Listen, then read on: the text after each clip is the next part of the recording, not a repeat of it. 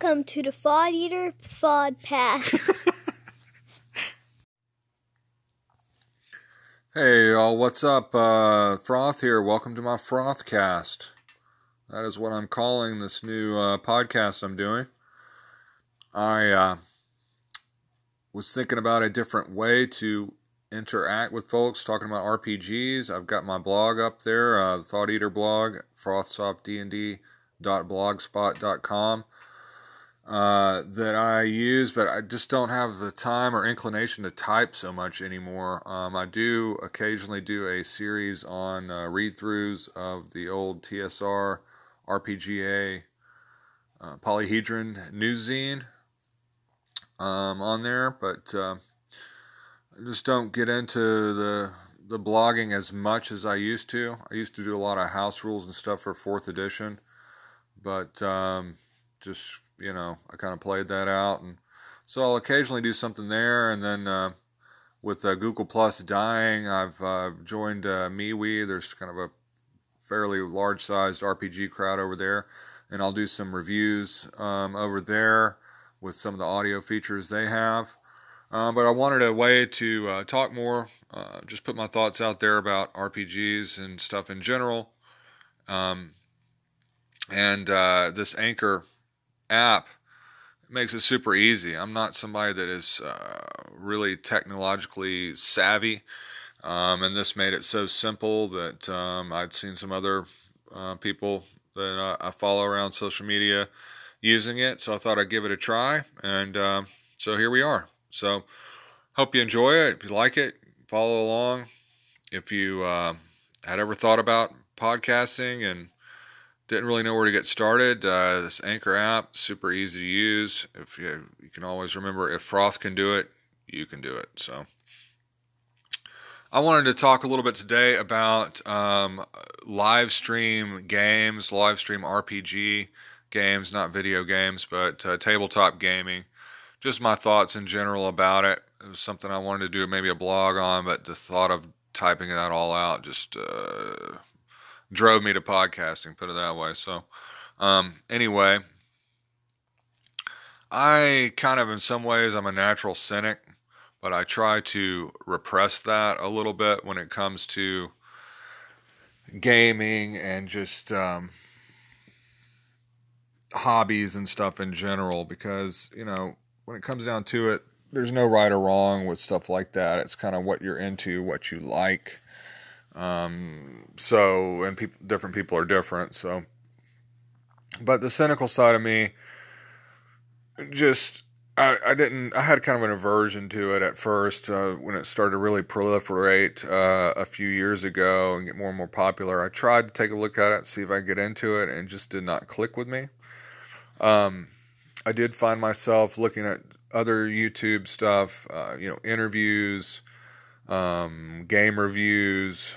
Sometimes I'd maybe look at something to see how the mechanics of a game worked a little bit or whatever. But as far as treating this stuff like entertainment in a show, it just, whatever, didn't click. Stuff didn't click for me.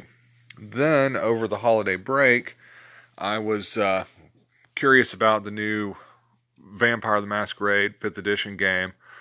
It's not something I ever played before. I have a World of Darkness book that so I know a little bit about how the system, the general system works. I also have an Adventure, it's like a pulp game book that uses the same storyteller system. So I kind of know a little bit about how the system works, but as far as the whole fad and craze of the vampire stuff, when it came out, that completely passed me by. But with Kenneth Haidt working on the new edition, I was curious about it, seeing how it worked, get a look at it. So anyway,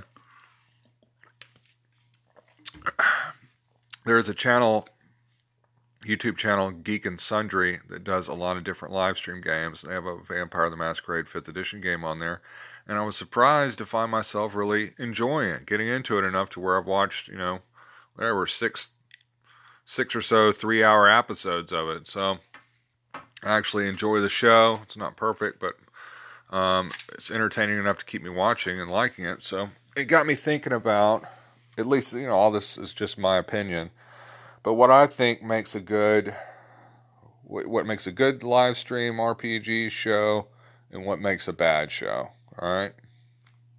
I thought I'd share my thoughts on that with y'all today.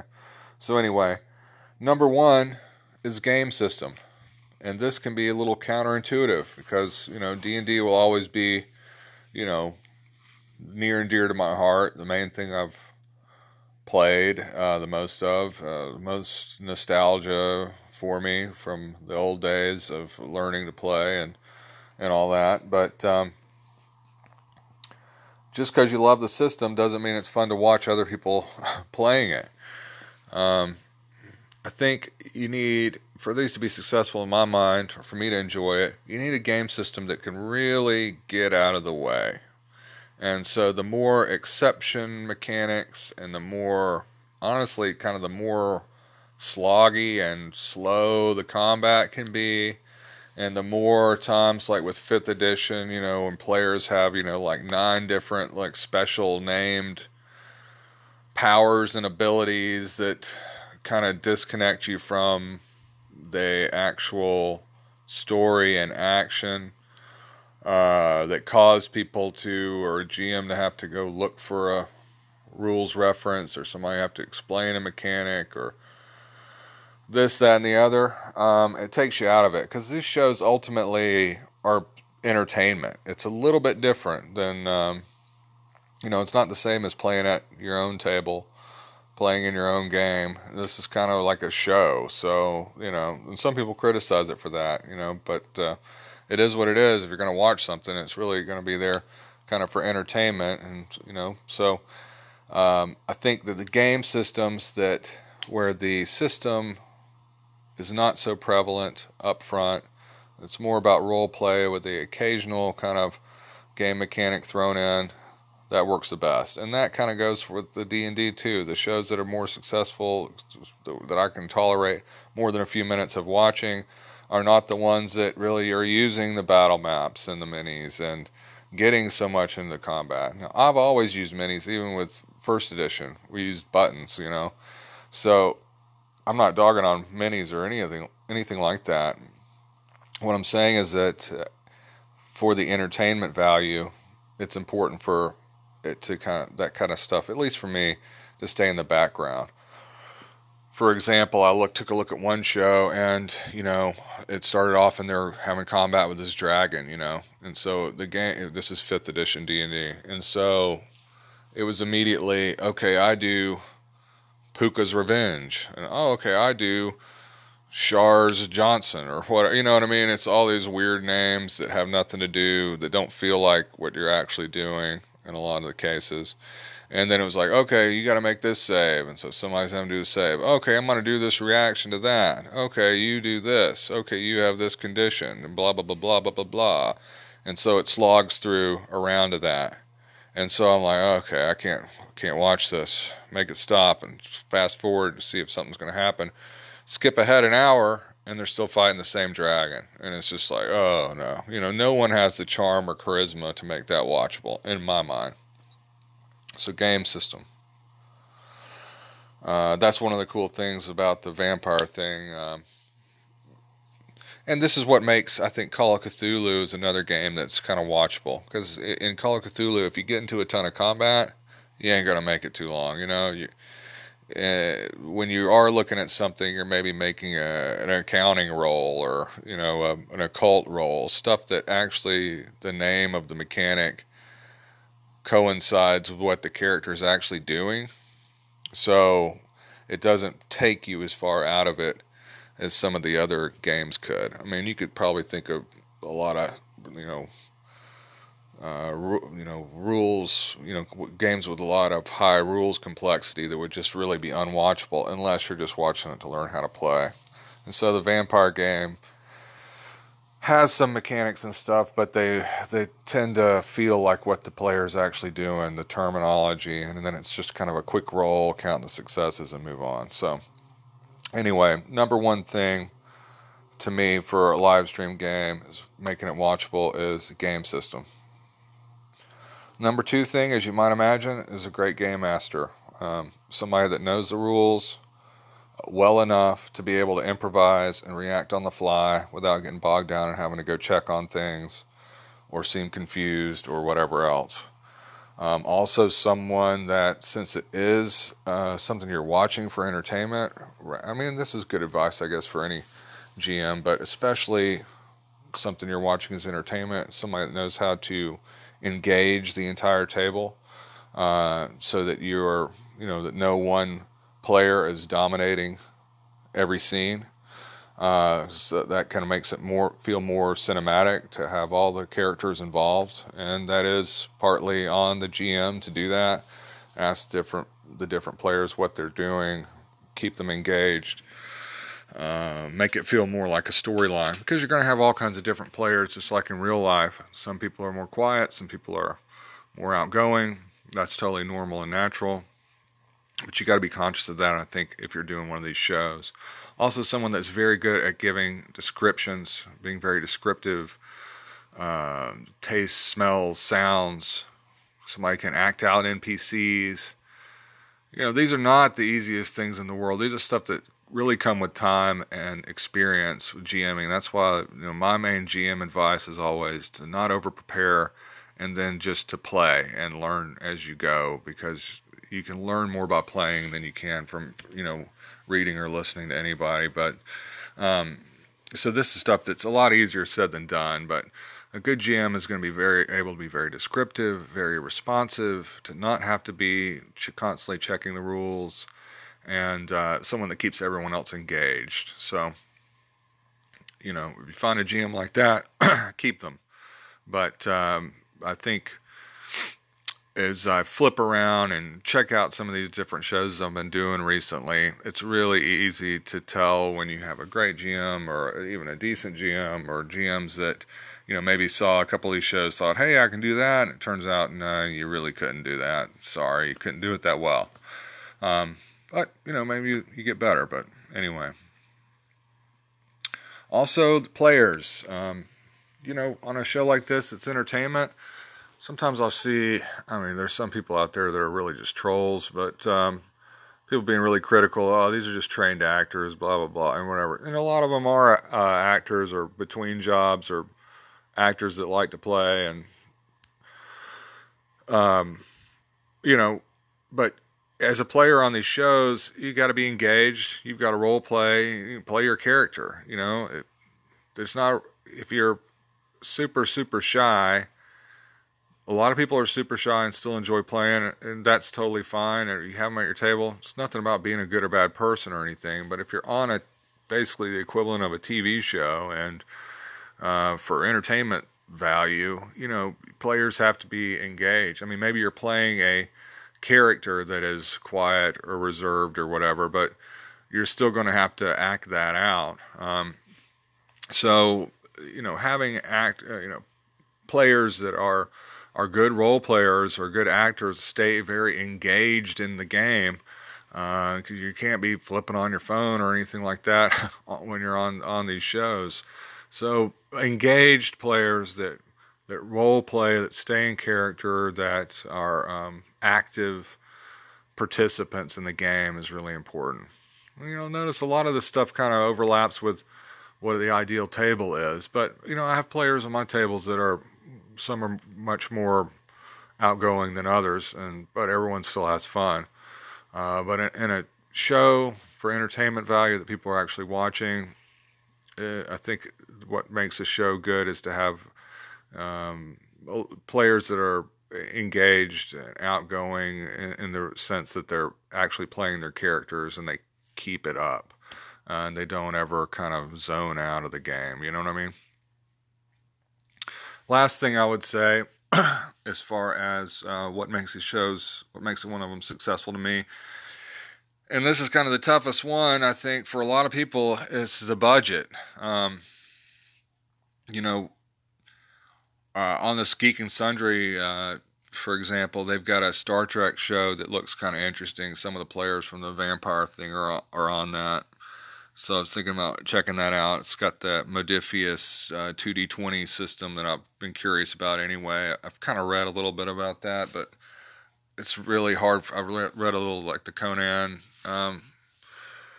book, but seeing that system get played would probably make it a lot easier to kind of understand. But anyway, they've got like this set that's kind of set up like Star Trek, and people dressed like Star Trek folks and everything. So just that alone kind of makes you like, oh, click this, check it out. So the budget really, even from the get-go, is going to really help. The look of it's going to help you get viewers or garner interest just right there. And so also, if you look at some of the stuff, like, some people just put up a Hangouts, where it's just, a few faces in the corner, and then whoever's talking, their face comes up, and that's fine. But it's really going to take a great system or a great GM or really, really something somebody's really interested in to make me at least want to sit and watch that, because it's just kind of not attractive to watch. It's not interesting. And so you'll see people trying to dress up the Roll20 interface with overlays that'll make it look more dynamic. You see people adding things where, it'll pop up that a new viewer or visitor's there, or pop up if someone makes a donation that'll trigger things in the game, or, different ways to try to make it look better, and people with different sets. Audio is a big deal on it. If it has crappy audio, like just a Hangouts on air, well, sometimes somebody is way quieter than another, or different people have crappy microphones. And then you watch one of these more professional ones with a budget, and the audio is really crisp, and then you got multiple video angles, and it's all HD quality. It makes a difference. Now, it's a difference that, honestly, a lot of people aren't going to be able to do anything about it. I mean, not everybody, very few people have the budget or the resources and everything to be like one of these more professional shows, but I would say to cross that line from being really amateur to, giving yourself a shot at being something that's really successful with a lot of viewers, finding ways, looking for free resources, or coming up with ways to at least sharpen the audio and video is going to be something that's important. Now notice, I'm putting that last, because I really think game system is the number one thing. I'd rather watch somebody in grainy video with bad sound playing a game that stays out of the way and makes for good entertainment, as opposed to watching something in the highest quality possible that is, spending 10 minutes on hit locations and, adjudicating how, the hit effects, So it's not the top most important thing to me, but it is still important. It's the way to sharpen it, to take it to the next level, to really, I think, bring in clicks if that's what you're trying to do. And again, this is just all my opinion. So, trying to think if there's anything else I want to say about it. No, I've changed my views on it. I can say that. There are certain things I find, whereas I wouldn't have been able to tolerate 2 seconds of it before, now I'm willing to take a minute to take a look at it. There's still not a lot that's appealed to me, but there's enough there to where it's just another way to keep gaming and hobbying in your life. You can't play all the time. I wish I could play a lot more than I do. But for days, nights that I have some time and I'm not able to play, or and I can take a look and watch something and take a look at it, I enjoy it. So that's a way that I've changed since I started looking at it, and I think that those things that I listed are responsible for that. So anyway, if you tuned in and checked this out and listened to it, I really appreciate that. I think people that put out blog posts or podcasts or anything like this, like to get feedback and just know that someone checked it out. So if you have any kind of posts or thoughts or anything about what I've talked about or anything in general, let me know. Now, as far as budget goes, we're in no danger here of me having any great soundtrack music or budget on this thing anytime soon. So this is going to be pretty low frills. I'm not exactly able to use my own advice on the budget thing, but this is just something that I like to share my opinions. I like to talk about role-playing games and stuff like that. So that's my motivation for doing this. So as other thoughts come to my mind, things I want to talk about, things that I don't have the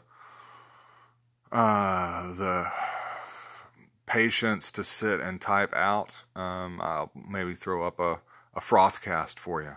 So appreciate you listening, and see you guys around. Talk to you next time.